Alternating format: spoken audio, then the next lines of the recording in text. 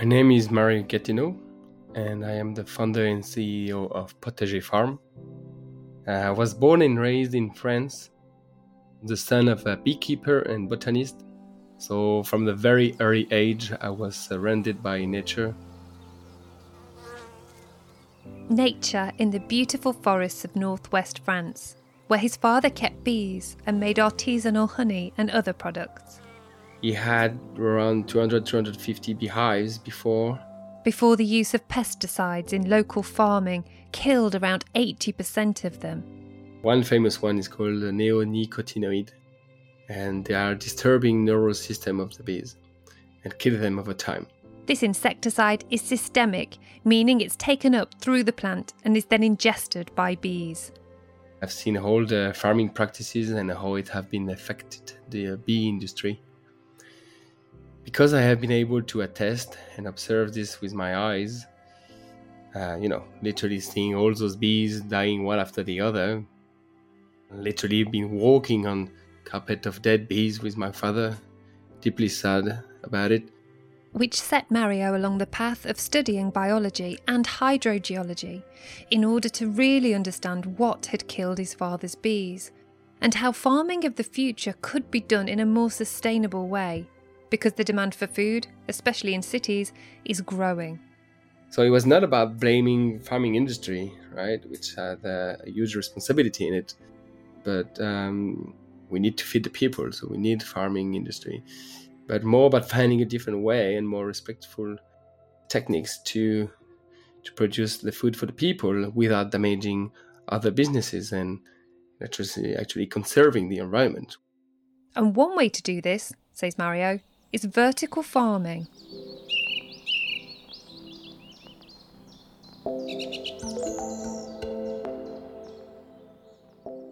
Hello and welcome to Engineering Matters. I'm Alex Conacher. And I'm Bernadette Ballantyne. For this episode, we've partnered with Intelligent Growth Solutions to find out about Potager Farm's plan to bring vertical farming to the heart of Berlin. A plan that was inspired by Mario Gatineau's experience as the son of a beekeeper, growing up in the French countryside, trying to understand how local production could be done sustainably without harmful pesticides that could damage other parts of the ecosystem. A plan that was shaped by years of studying biology and hydrogeology before spending 4 years working in vertical farming. Vertical farming is as it sounds, farming in vertical towers, in a controlled environment. For an introduction to the basics, check out episode 123, Engineering Plants, which we've linked to in our show notes.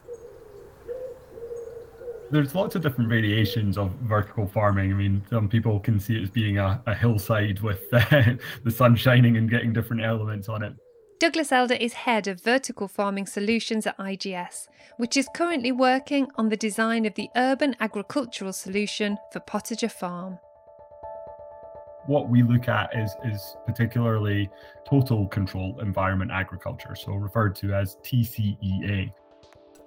And ultimately, it's about taking away all of those natural variables, the sunlight, the rain, the wind, all of those things, and actually replicating those in a way that we reduce the amount of energy required overall, because we now are paying for that energy input, but allows us to be able to give absolute control and repeatability of that plant's experience within that system. Mario says that it's important not to misunderstand this controlled environment as being in some way unnatural. It is the ability to control it that means the plants can themselves respond naturally and don't need chemical interventions. We want to control environments in order to let the plants express, its genetics to its maximum. Just like we would do with a child. We want to give the best condition to our children, so that their talent can be expressed to its maximum, right? And this is what we do here as well. We do the exact same thing, but with the plant. Therefore, control environment in which we control actually temperature, nutrients, light, in spectrum, light intensity. We do that to give the best condition to the plant. And then we just have to build a building around it. That's what we do. For Potager Farm, the buildings around the farm will belong to Greenman Group. which owns real estate in the grocery sector and describes itself as an investor in disruptive grocery and supply chain technologies. This group is a very respected voice in the conversation about the future of grocery retail and distribution. In Germany, its Greenman Open business invests in grocery-related real estate, which sells €1 billion of groceries every year, equivalent to 0.5% of the German grocery market. It's seeking to become a pioneer in net zero real estate and sustainable food production. With the introduction of potager farming to the group, we are able to implement vertical farm in our centers across Germany, reducing food miles for our tenants and providing the community with healthy, local and sustainable food choices. Meaning that the food will be grown next to where it's sold.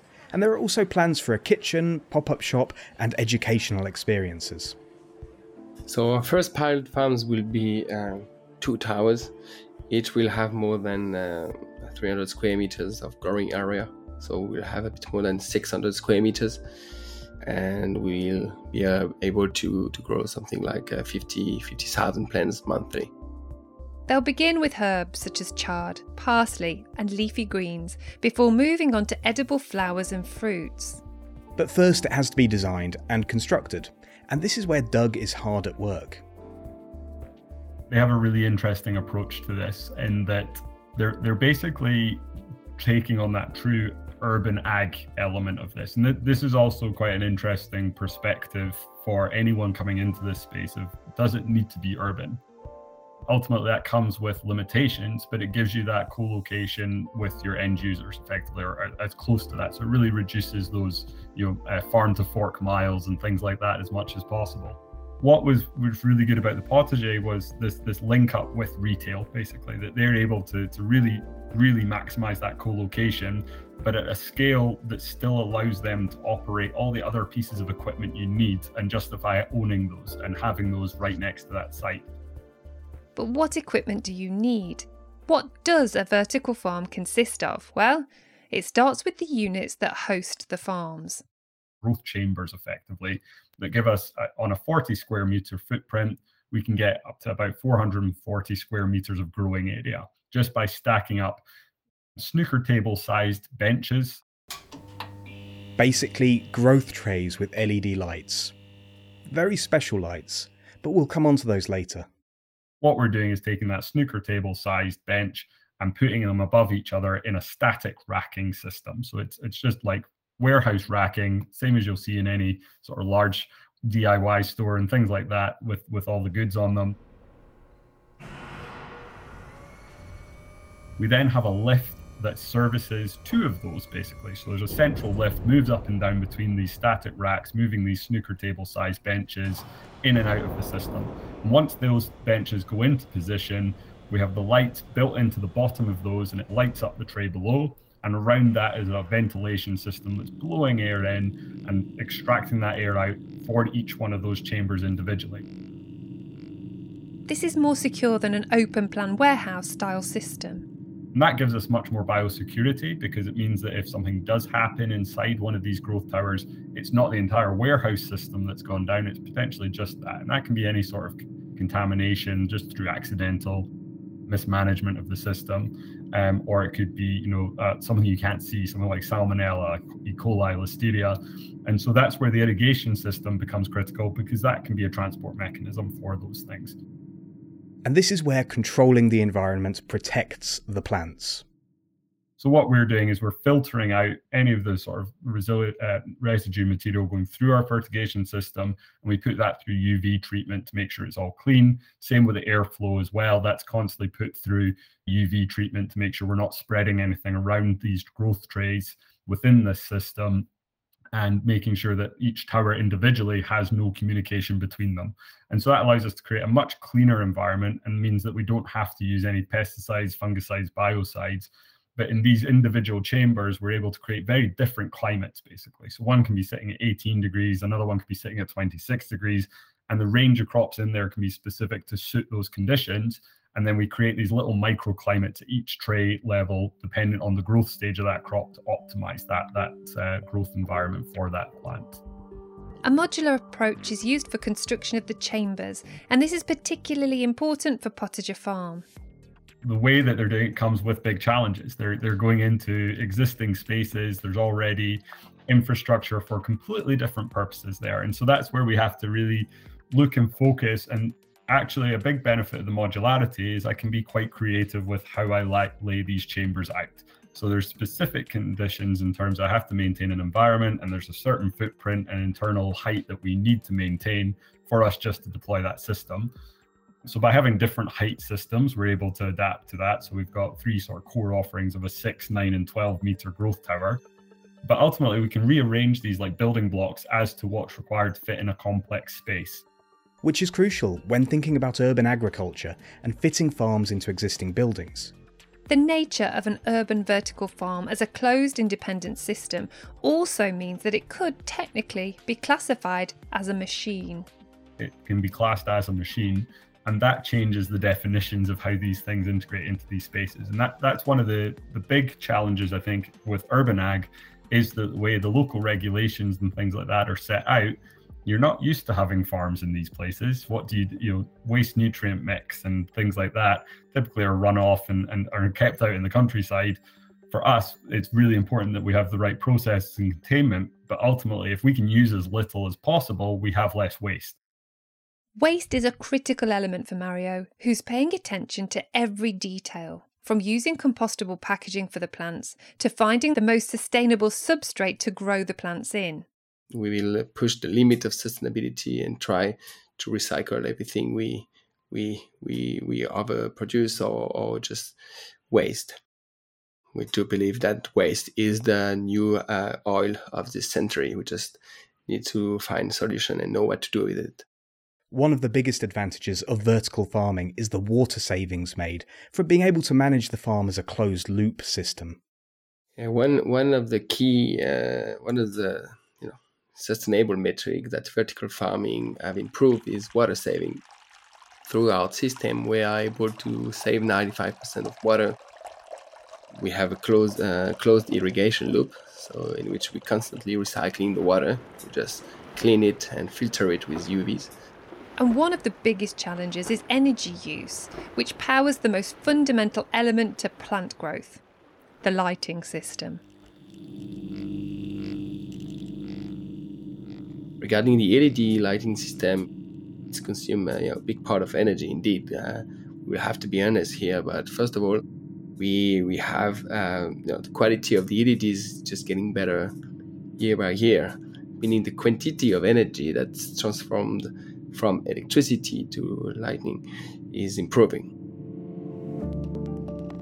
The reason why we choose the IGS system is because they work on very low voltage, and they have patented a multi-spectrum lighting system, which allowing us to choose exactly what spectrum we want and when we want to apply it to the plant during its growth. We don't have to apply it that all the time.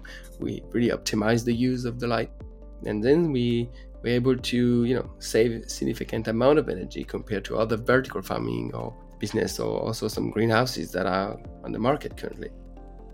As Mario says, everything about the lighting is important, from the frequency to the duration to the combination of frequencies, and even whether the lights flicker or not. It all affects plant growth. Yeah, so number one driver of plant growth is light. That's the one that's giving all the energy.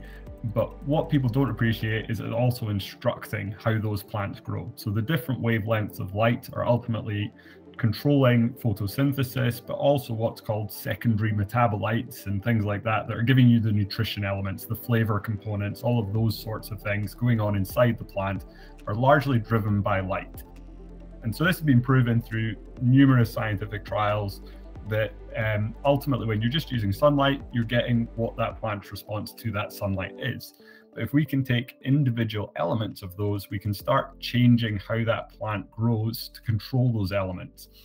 So the lighting is by far the most important aspect, but it's also the biggest cost element. So it's the one you have to get right. IGS has developed a unique system here, which called upon the founders' experience in industrial automation and electrical engineering. When we started IGS and what we were looking at, our founder, Henry Ackroyd, visionary farmer and co-founder of IGS, along with engineer Dave Scott. Again, listen to episode 123 for the full story. Henry was really driven by this dynamic lighting system concept because it ultimately is, as I say, the main quality driver. It's the main yield output driver, and it has all that, but it is difficult to do at an industrial scale because LEDs don't play nicely together in a tight environment at scale. Effectively, you get all sorts of problems with the power infrastructure, so things like power factor, harmonics, which electrical noise on your systems. LEDs create a whole world of problems when you start doing these things, and particularly when you start changing the LED lighting configurations.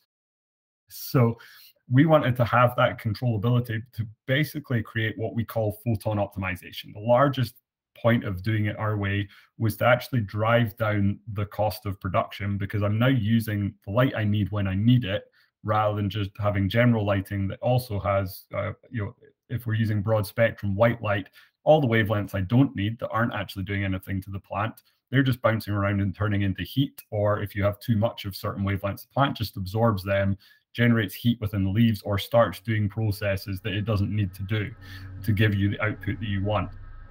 What growers like Potager Farm want is to be able to select exactly what wavelengths and durations are suitable for their plant, so that, as Mario said, they can express their genetics to the maximum. So for us, that narrow band wavelength, as we call it, which uses a selection of specific colours of the rainbow, it allows us basically to then focus those in a way that is ultimately about cost reduction and about energy reduction. There are, of course, sustainable ways to power the lighting system, and Mario says Greenman have a plan. In addition to the lighting, we, as you know, Greenman have invested in solar panels company called Greenman Energy. We will install a solar panel on the rooftop and we'll supply a vertical farm with it and drastically reduce the cost of the energy for us. Another interesting aspect of the Potager Farm approach is that its commitment to sustainability also covers the substrate that the plants will grow in.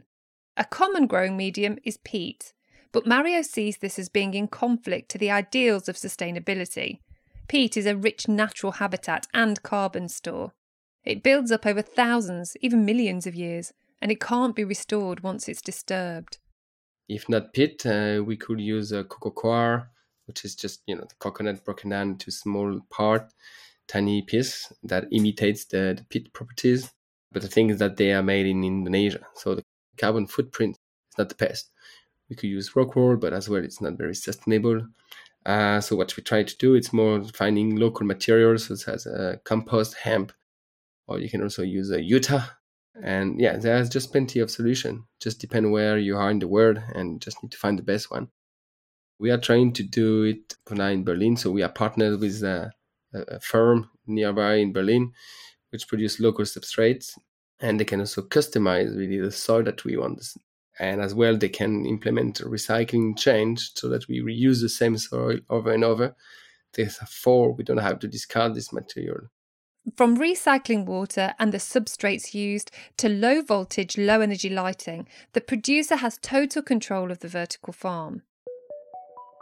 But to maximise growth potential, the environment has to be carefully monitored so that the growers know exactly how to give the plants what they need.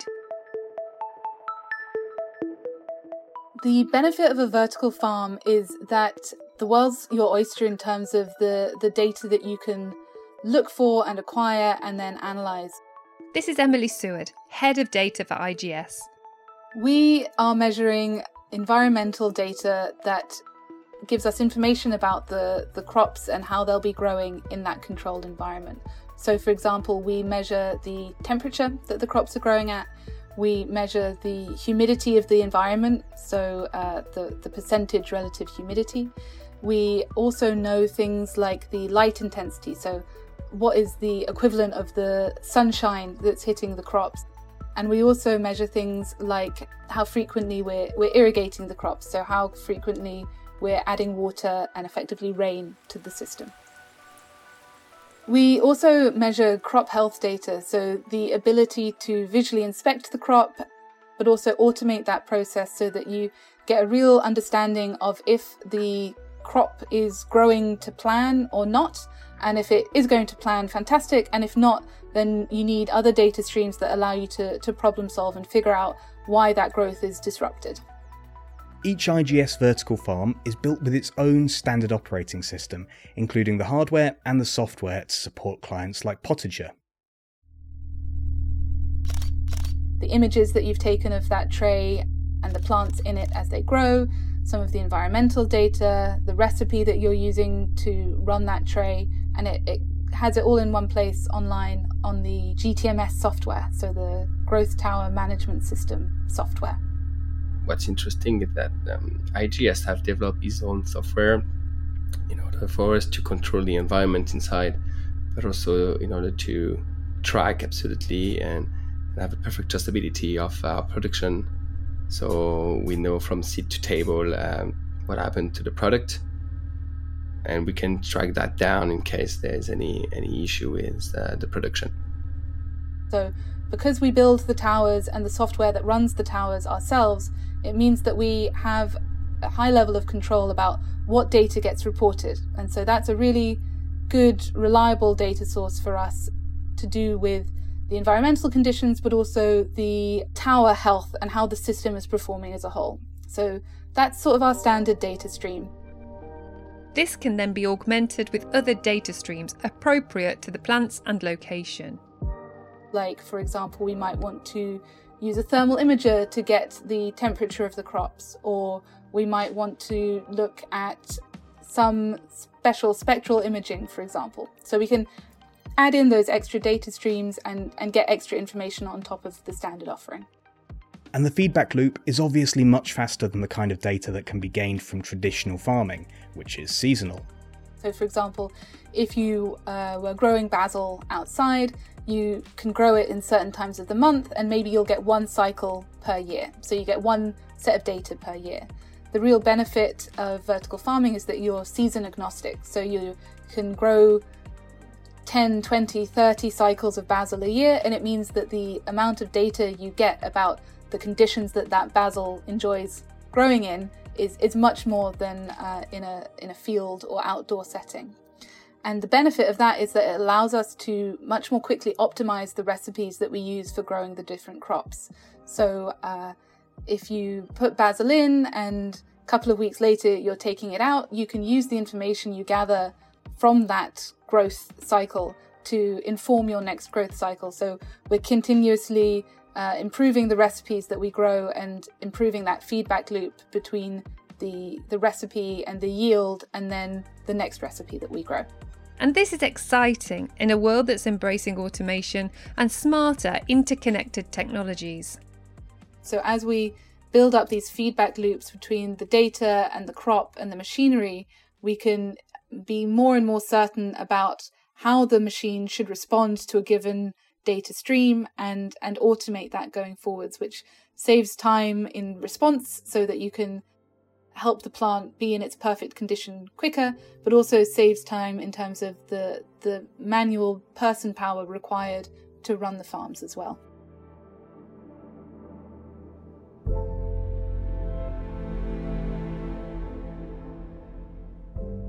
Responsive, self-monitoring, seasonally agnostic, low energy, low water farming sounds like a dream come true. But like any new industry, vertical farming faces a range of challenges as it seeks to grow, such as the requirement for capital investment to market readiness. Yet new approaches to food cultivation are essential. Rising global temperatures are leading to reduction in crop yield rates. Agricultural climate zones are shifting away from the equator to regions without major farming infrastructure, and at the same time, soil fertility is declining. An issue that the IPCC warned of in its August 2019 report on climate change and land. The fertility of the soil have drastically decreased, which is why we need to constantly apply fertilizer into our system that we have currently destroyed. Capacity of the soil to regenerate itself. That's what we damage. So guys investing in conventional agriculture in the future will always have it depending on additional fertilizer over and over. So it requires more investment to make the soil fertile. By doing this, you're just trying to restore over and over an unbalanced natural ecosystem. It's like a snail eating his own tail. At the same time, demand for food is rising. The UN predicts that production must increase by 70% by 2050. The race is on to find new ways to feed people. In the next coming years, we will have to increase the food production in order to secure food for everyone. Vertical farming, it's create a new way which is more respectful to the environment, as we don't use any pesticide that we release and so damage the ecosystem with.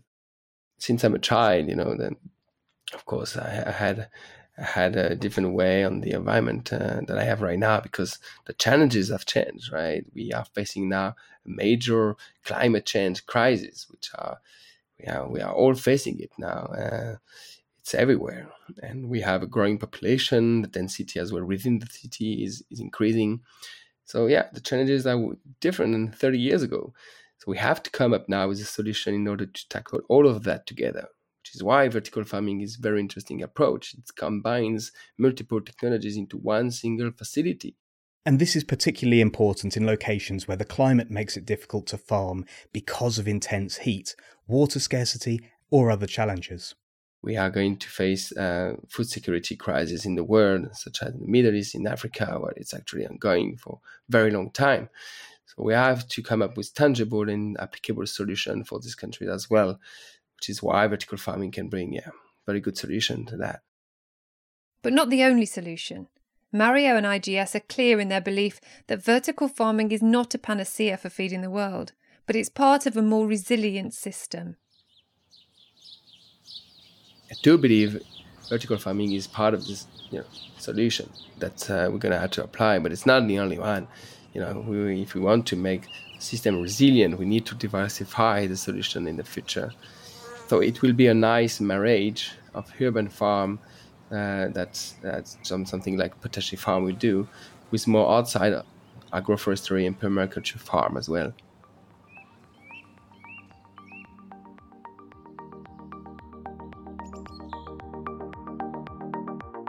Engineering Matters is a production of Reby Media. This episode was written and hosted by Bernadette Ballantyne. Co-hosting was by me, Alex Conacher, sound engineering by Ross McPherson, series supervision by John Young, and our own bountiful input is Rory Harris.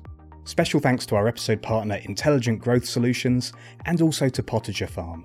Thank you for listening. You can find Engineering Matters on all podcast apps, on our website engineeringmatters.reby.media, on Twitter and on LinkedIn.